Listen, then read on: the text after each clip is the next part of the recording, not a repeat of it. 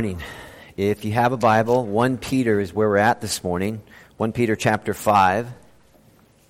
And in just a moment or two, we're going to begin reading in verse 5. Just the second sentence is where we're going to start. I almost feel like I'm cheating on Mark. I didn't tell you to turn to Mark's gospel, but here we are. He'll understand. All right. We finished Mark, and so here we are, just at different places in the Bible for the next few weeks. Verse 5, second sentence, all of you, clothe yourself with humility toward one another, because God opposes the proud, but gives grace to the humble. Humble yourself, therefore, under God's mighty hand, that he may lift you up in due time. Cast all your anxiety on him, because he cares for you. Now, before we pray, I think it's just probably good to say this. When we speak about anxiety this morning, and be honest with you, we're going to speak much more about humility than anxiety. But when we speak about anxiety this morning, we're not speaking here of a medical diagnosis common to some, but we're speaking of a specific general condition common to all, and more specifically to Christians. So we just need to know that as we move forward. So let's pray. God bless you this morning. Father, will you please flood my weakness with your strength as your word is preached. Cause all our fears to flee as we see Jesus in these verses, as we see his wisdom, his example, his cross, his promise, and his power to secure us in his righteousness. And please remind us that Jesus really does live and that he reigns and he's going to return to judge the living and the dead. And he's not an ethic. He's not some super psychiatrist. He is a divine person. He is our King. He's our Savior, our friend, and he cares deeply for us. So help that to come through, Father, as we move forward in these verses for Jesus' sake. Amen.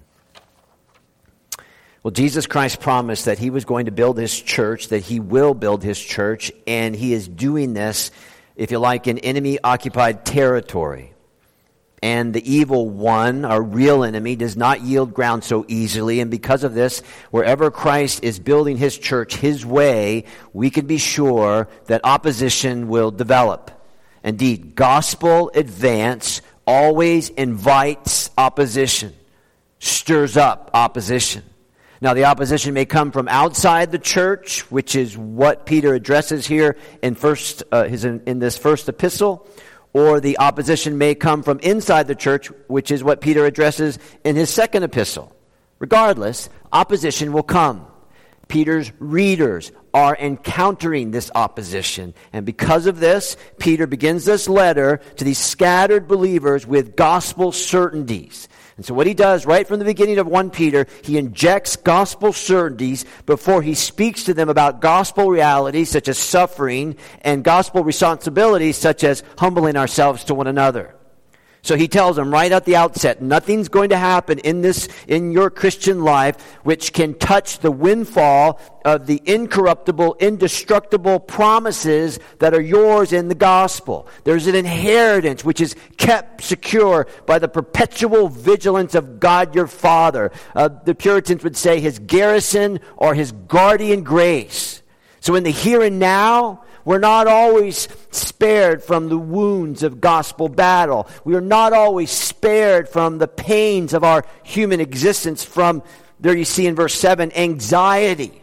However, the Christian is personally surrounded and undergirded by a providence which is directed towards us personally. That's verse 7. Now, this is J.B. Phillips' translation. You can throw the whole weight of your anxieties upon him, for you are his personal concern. The Christian, then, is the personal concern of the God of the universe. Therefore, God's faithfulness will see us through life and guide us until the complete and full benefit package, if you would, of our salvation is inherited. Think about salvation for a moment. This is the fullness of all that God wills us to have and be and enjoy, secured for us by His Son at the cross and His mighty resurrection. So that salvation is not only carefully secured for us, but it's real and it's ready to be fully bestowed upon God's people on that great last day when that whole benefit package of our salvation will just be made perfect. Just think about that, a benefit package like no other benefit package. So yes, there is disparity now. There's a now and not yet element between salvation made perfect, which is coming, and the salvation in time and in history, which we now experience. Subsequently, the Christian will not know perpetual peace in this body. We will not know perfection in this body. We will not know a painless existence in this body. And we are not damaged goods or sub-Christian if we deal with anxiety. Therefore, we will feel the tension of the now and the not yet, which is coming. And there's nothing we can do. There is nothing we can learn. There's nothing we can pray which will keep that reality from us. Now, heaven may send us bits and pieces of eternal life to cheer us up, but heaven is heaven, and earth is earth, and flesh is flesh, and all men and women are like grass. And Peter says, we're fading. So because of this, right at the beginning of his letter, which, by the way, helps us to set a context and helps us to interpret these verses that we just read at the end of the letter, because we can't just jump in there, right? We can't jump in there in a way that's untrue to the human condition and untrue to the Bible. You know, like, so Marcia and Mike, they figured out a way to get rid of anxiety all the time. That's not reality. I don't know of a secret recipe that will guard me perpetually from anxiety in my body, in this flesh, on this side of heaven. So to interpret these verses that we just read, we need the context. And so we've read, Peter, he's telling us, and we're going to find out in just a moment, keep your eyes on Jesus. He's going to give us gospel indicatives. He's not going to put our eyes on ourselves, not yet. So he writes first to what is indicative, what is true of every believer because of Jesus. So you could be a strong believer, you could be a weak believer. You could be a heavily gifted believer or not. You can be a believer who's suffering or you don't really suffer. It doesn't matter. Because Christ is risen. In fact, you might want to just turn to 1 Peter 1 because I'm going to quote from verse 4. Because Jesus is risen, there is an inheritance that can never perish, spoil, or fade. This inheritance is kept in heaven for you, who through faith are shielded by God's power until the coming of that salvation that is ready to be revealed in that last time. In all this you greatly rejoice, though now for a little while you may have had to suffer grief and all kinds of trials. These have come, so that the proven genuineness of your faith, or of greater worth than gold, which perishes even though refined by fire, may result in praise, glory, and honor when Jesus Christ is revealed. And I'm going to tell you this now, and we'll get to it at the end. This praise, glory, and honor that is there is not just praise, glory, and honor for Jesus. This is praise, honor, and glory for us, because this is how it works. At that last day, people are going to look at us and the work that Jesus has done, and they're going to go, wow. They're going to look at you and go, wow. And they're going to look at Jesus and say, wow, you did that. And it's going to be perfectly done. And there's not going to be any ambiguity. Not like this much of us. It's going to be perfect. Praise, glory, and honor. The race is finished. Praise, glory, and honor, because Jesus has kept his word and has done for us what we could never do for ourselves. So I want you to see that Peter begins, and through this whole letter, he gives us revealed truth. This is truth that we would never know unless God revealed it through his word. As the Christian lives their gospel life, your inheritance is real. It's coming. In the meantime, you should expect gospel suffering. And you should not be surprised by the suffering, nor anxiety, which may result may be as a result of your gospel loyalties and your gospel workings. Now, this is important. As long as I've been studying the Bible, my studies have always taught me that a life that has been saved by God's grace will create a needy life. a life that will be deeply aware of the daily need of the power of the Holy Spirit, needing the free grace of God to keep us alive in every sense of that word. In other words, a gospel-driven life will keep taking us to the end of ourselves. It is a life of perpetual loss so that there might be perpetual gain in Christ. Now you see this in Peter, you see it in Paul, you see it in their letters. They keep losing the things of time, and they count it as gain because of the surpassing greatness of knowing Christ. Now, by nature, we think gain is gain, and loss is loss. So, something comes to us, some more things, some more stuff of time, and we go, gain. Things good. God is pleased. We go, gain. And money or whatever else, I'm doing better. Gain. But loss is loss. Not so. Not so. And you know, if you think about it, we need to remind ourselves we're not self-made men or women in any way. Everything we have comes from God. It comes at the rate and the pace of our providential God of all grace. So think of me just for a minute. How did you wake up this morning? I mean, I know how you woke up, but who woke you up? How did you manage to put your feet on the floor this morning? Do you know why your tongue is still working today? Do you know why it is that you were able to greet people this morning in a way that is friendly and joyful?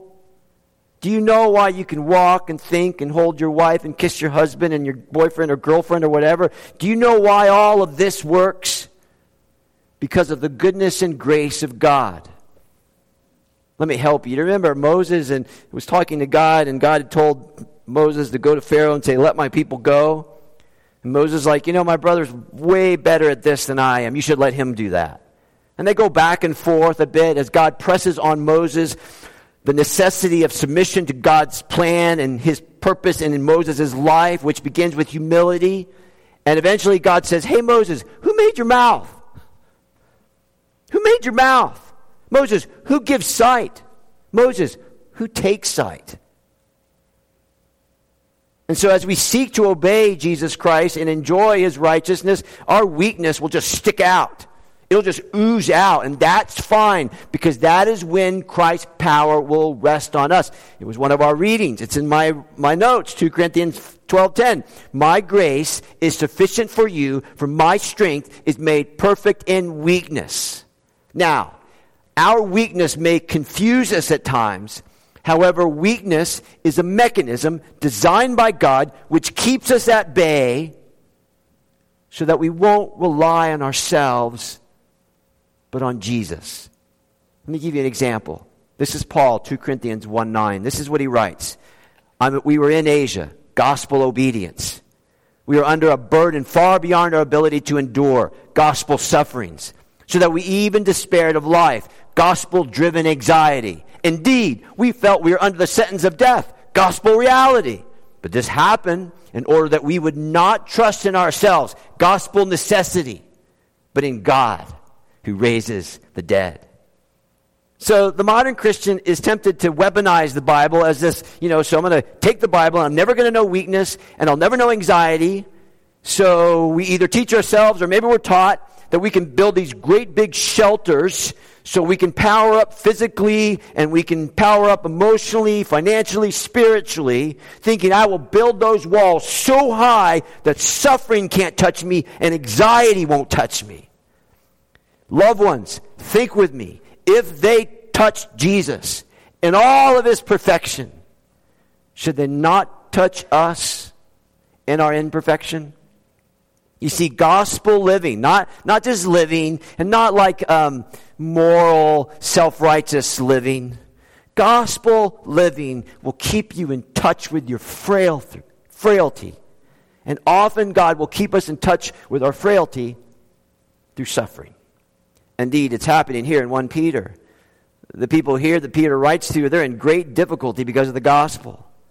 They're suffering unjustly. In some cases, they are suffering without mercy at the hands of people who have misrepresented them.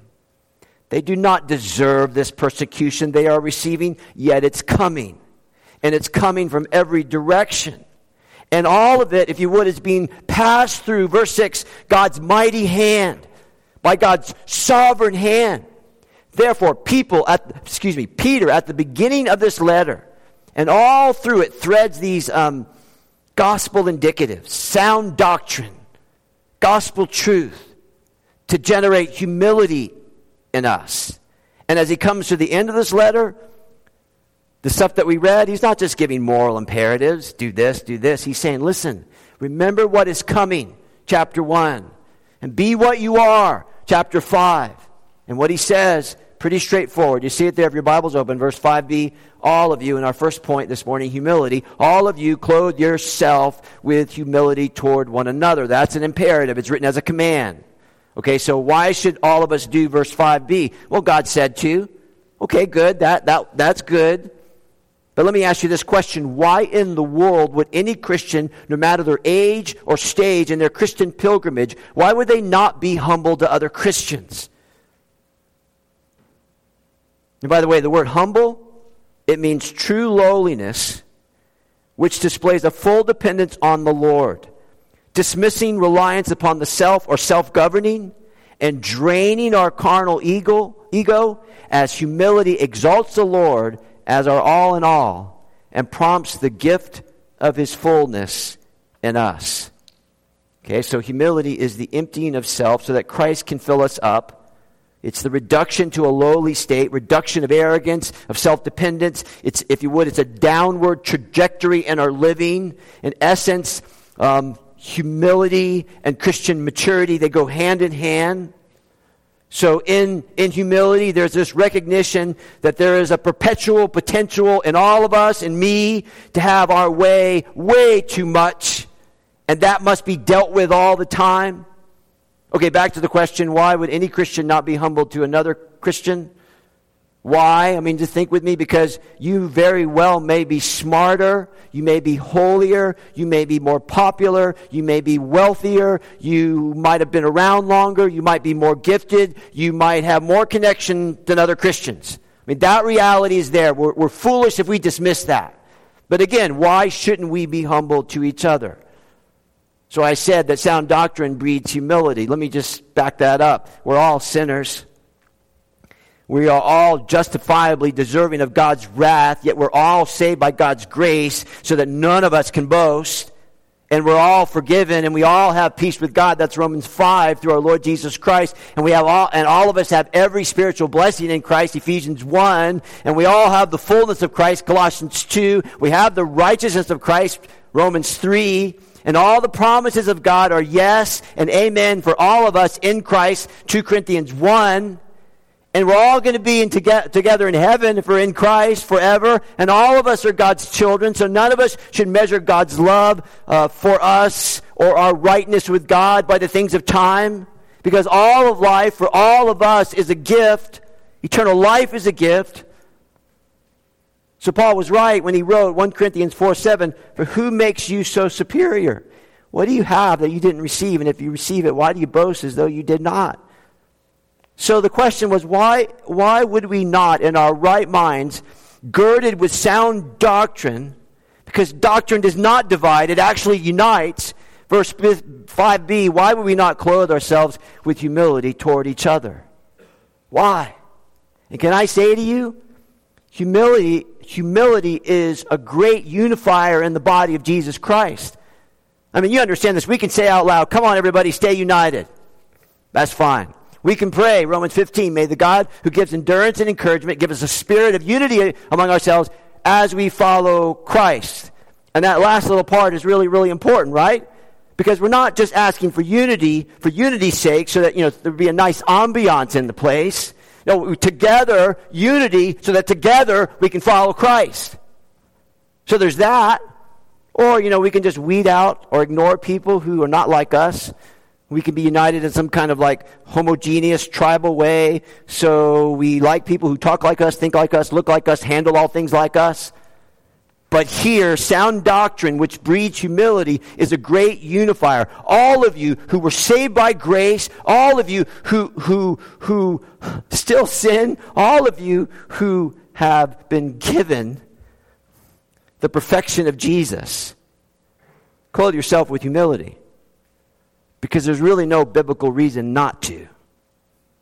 And by the way, the word clothed is the same idea in John 13. Remember when Jesus, to show the disciples the full extent of his love, he put on an apron? That's the word. This is the word of someone who would tie on an apron to do menial, lowly work. All of you, tie on that apron of humility. Wear the garment of humility. Be ready to be what others need us to be. And by the way, where humility is not present, friendships are marred, families become broken, marriages are in peril, churches are damaged, and sound doctrine, which breeds healthy Christians, is ignored. Humility thinks about serving and not being served. It thinks about giving rather than taking, submitting rather than commanding, forgiving rather than keeping a detailed record of our sins or the sins of others. And humility fits into the arrangement of others, not demanding that they fit in us. Isn't that Jesus Christ, the deep humiliation of our Savior, who brings himself into time, heaven to earth?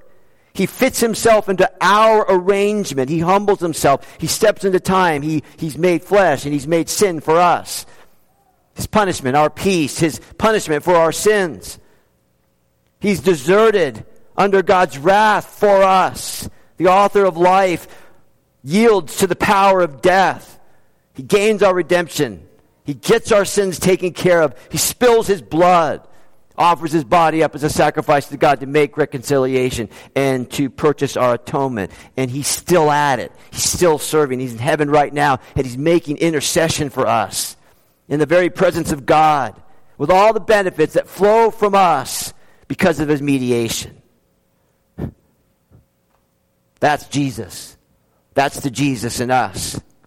Therefore, do you see your Bible, verse 5b? All of you, clothe yourself with humility. Empty yourself. Reduce yourself. A lowliness of mind born from an utter dependence on God. We are all children of our Father in heaven in Christ. We are all servants of Christ. We all rely on grace, and we all only have what has been given to us. Therefore, verse 5b, all of you clothe yourself with humility toward one another because, and I hope your Bible's still open, because God antitasso, that's the Greek word. God squares off. He's against. God is like a soldier who has been placed in a certain position with a definite order to attack or resist. God resists the proud. God opposes the proud. What is the proud? Well, it's showing oneself above others. It's a perversion of gospel equality and gospel reality. The word there for pride is hyperphonia. Okay? It means an enhanced appearance of the self. So you're enhancing yourself in such a way that you show yourself more than others and you show yourself more than Christ. Remember a few years ago, those big stickers you could put on your wall of your favorite athlete or maybe even yourself? That's like this, a hyper picture of yourself. God opposes that. Pride says, I'm not like other men. I'm a bit better. In other words, people look at you and you want them to say, wow, what's your secret? Nice job. When God wants people to look at us living in humility so people can say, wow, what a Savior. Because how did all of that come out of that? Some of you know this story. I want to tell it again a long, long time ago now. When I was in high school, I was a sophomore, and I was at an open wrestling tournament. An open tournament means you could wrestle in any weight class you wanted. So I wrestled at a weight class where two other seniors in our school were wrestling at. And so it was open, it was double elimination, and so I beat them both. Now, they weren't out of the tournament. So one of the boys' mothers came, she was running late, and I was sitting, where all the kids sit together, and she said, how did Eric do? That was the guy I beat. And someone said, Eric was beaten by Joe Franzone. And she said as loud as she could, she said, Eric lost to Joe Franzone? How did that happen? And I'm sitting there like, hello? I'm like 15 years old. You're 40. Could you just help me out a little bit here, What was she saying? How did that come out of that? That's good. You might know this, but our president, God bless him, during his inauguration, the very first song that he picked to sing when he would dance with his wife was Sinatra. He did it my way. And the irony of that, the song begins, and now the end is near. Verse 5, God opposes the proud, but he gives grace to the humble. God gives unmerited favor to people who know and live as they know that they do not deserve unmerited favor. Listen to Thomas Merton, a Puritan. What God gives me is more than I deserve, and what he takes from me is more than I owe. What God gives me is more than I deserve. What he takes from me is more than I owe. So as you think about this in the context of human relationships, specifically husband and wife, in my normal reading this book this week, I was reading a love story. Sorry. But listen to what a lady is commenting on her husband and the breakdown of the relationship in the marriage. And listen to what she says. I grew to realize that his emotions were without substance. His obsession was with himself, not me. He was telling me about a big contract he'd signed, some big deal in the United States, and I realized he was watching his own reflection in the window as he told me, as if playing to his own imagined gallery, posing for photographs that weren't being taken. Now, I want you to know that the proud person just sucks the life out of everyone around them. In a home, the rest of the family is either on life support or pins and needles when a pride-filled person impinges himself or herself on that home. This was Spurgeon a long time ago. In the city of man, the power of pride commands the obedience of others. In the city of God, the one who is powerful serves others powerfully. In the city of man, the lowly are shunned. In the city of God, the humble are exalted.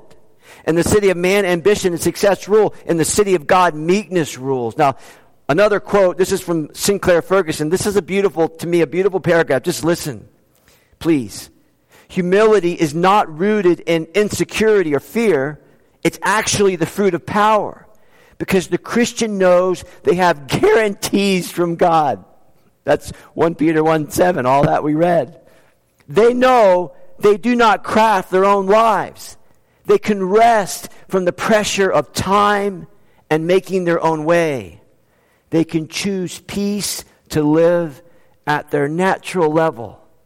And they can afford to tend to small and unnoticed things because they are unconcerned with orchestrating their own life's path. So you know and I know that this pride thing is going to hound us until the rest of our days.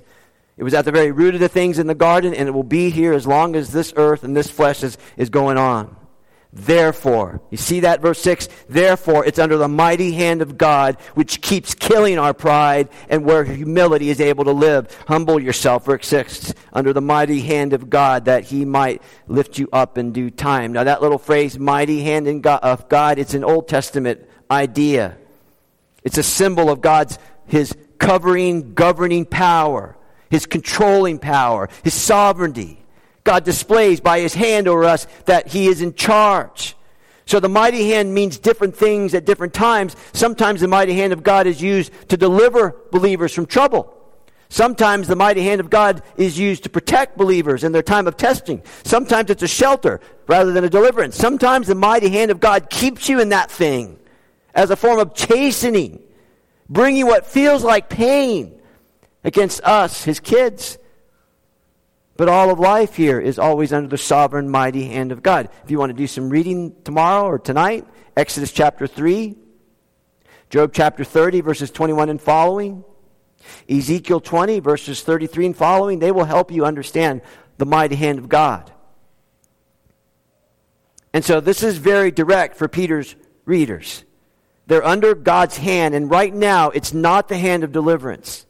In fact, in some cases, chapter 4, verse 17, you see it there? It might be a hand of chastening. But mostly, what we read in chapter 1, it's a hand of testing. He's covering them, and they're going through terrible time of testing and suffering. So Peter says, humble yourself. whether the mighty hand of God will deliver you, whether the mighty hand of God will protect you, whether the mighty hand of God is testing you and it seems so difficult, or whether the mighty hand of God is there to, as it were, to chasten you. No matter what, submit yourself, humble yourself, don't question God, don't argue with God, don't debate with God, don't say this isn't God. No, humble yourself under His will, under His power, under His hand. If you like, this is a good sentence. Accept that this is a God-controlled experience. Accept it. It is a God-controlled experience. Don't fight it. Don't argue against it. Don't blame other people for it. Accept the mighty hand of God over you in this time of testing. So as trials come, verse 6, God will exalt you. You know that He will exalt you. He will lift you up at the proper time. And don't you want to say the fact that God would exalt us at all? I mean, what is that all about? The word there means to raise to dignity, honor, and happiness.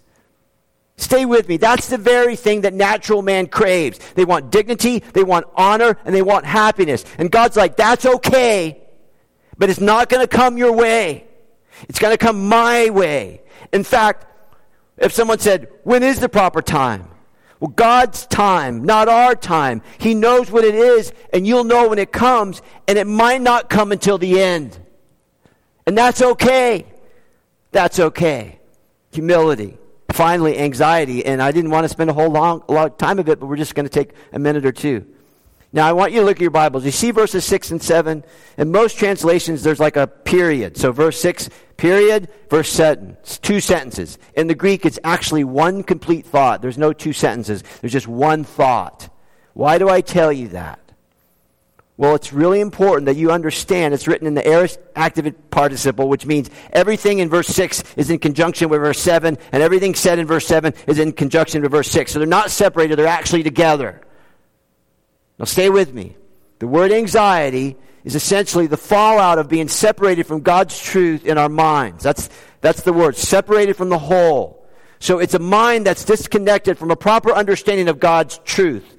So when we have anxiety on that common level, that's what's taking place. We say things like, I'm all over the place, or I'm worried, or afraid, or I feel empty, or I'm frazzled, whatever it is. Our mind is disconnected from a proper understanding of God's truth.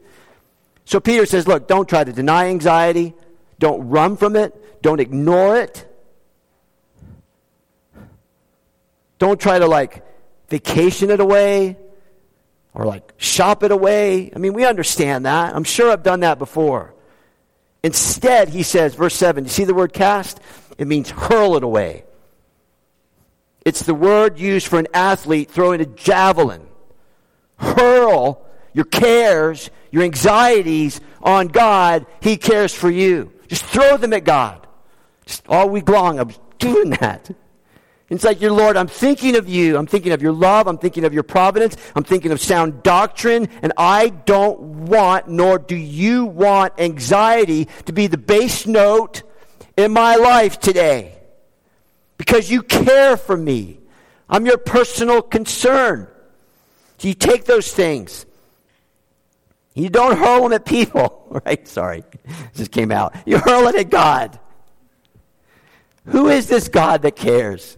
I mean, who is He? He's the God and Father of our Lord Jesus Christ. He's the God of your salvation. Romans 8:32, if He, God, this God, did not spare His own Son, and He gave Him up for us all, will He not, along with the Son, give us all things? He's not the My Sweet Lord of George Harrison. He's not that Lord. He is my great high priest. Listen carefully. He is my great high priest who is not ticked, but touched with the feelings of my infirmities. So evil one, just bring it on. Tell me how weak I am. I say to you, you don't know the half of it. But this is what I know. My great high priest, he's not ticked. He's touched with the feelings of my infirmities. So I'm speaking about me now. When I wake up in the morning, curled up in a fetal position, blanket over the head, don't ring alarm clock. Don't touch me, Nicole. I'm staying here for the rest of my life. He's touched by that picture. Humble yourself to this truth, congregation, please. The presence of humility is directly related to the absence of anxiety. The presence of humility is directly related to the absence of anxiety. God has placed you here. Keep yourself in His love. Live at your natural level. Your gospel loyalty has brought you here to this place, perhaps of suffering and difficulty. But you're under His hand. Now humble yourself. Throw all your anxiety like a javelin. Hurl it at God. He'll take it. Let's end like this. The Scriptures are always bringing us to the end of ourselves. Not to leave us there, but in order that we might again and again find our sufficiency and our stability and our glory in Christ. Alone. Alone. Andrew Murray, South African teacher and preacher, lived in the previous generation. He was the guy that said that worship and evangelism, that's the two chief ends of the church. Listen to what he wrote about suffering. First, He brought me here. It is by His will I'm in this straight place. In that fact I will rest. He will keep me here in His love and give me grace to behave as His child. He will make the trial a blessing, teaching me the lessons He intends me to learn and working in me the grace He means to bestow. In His good time, He can bring me out again. How and when, He knows.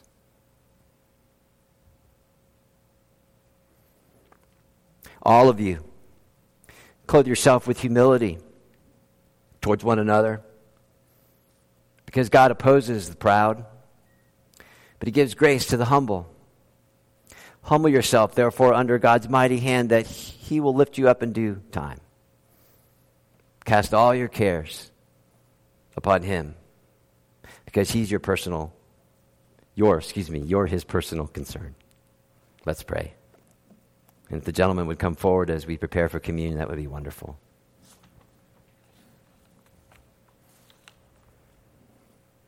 Now, God, as we ponder these things just for a moment, and we prepare to take from your table, help us to remember, God, that the table is not for the perfect. Far from it. It's for sinners who have cried out to Jesus. Repent. He said, and we did. Believe. He said, and we did.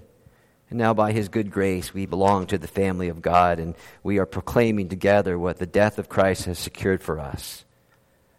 So animate our hearts and our minds, and help us to remember that we take communion together with each other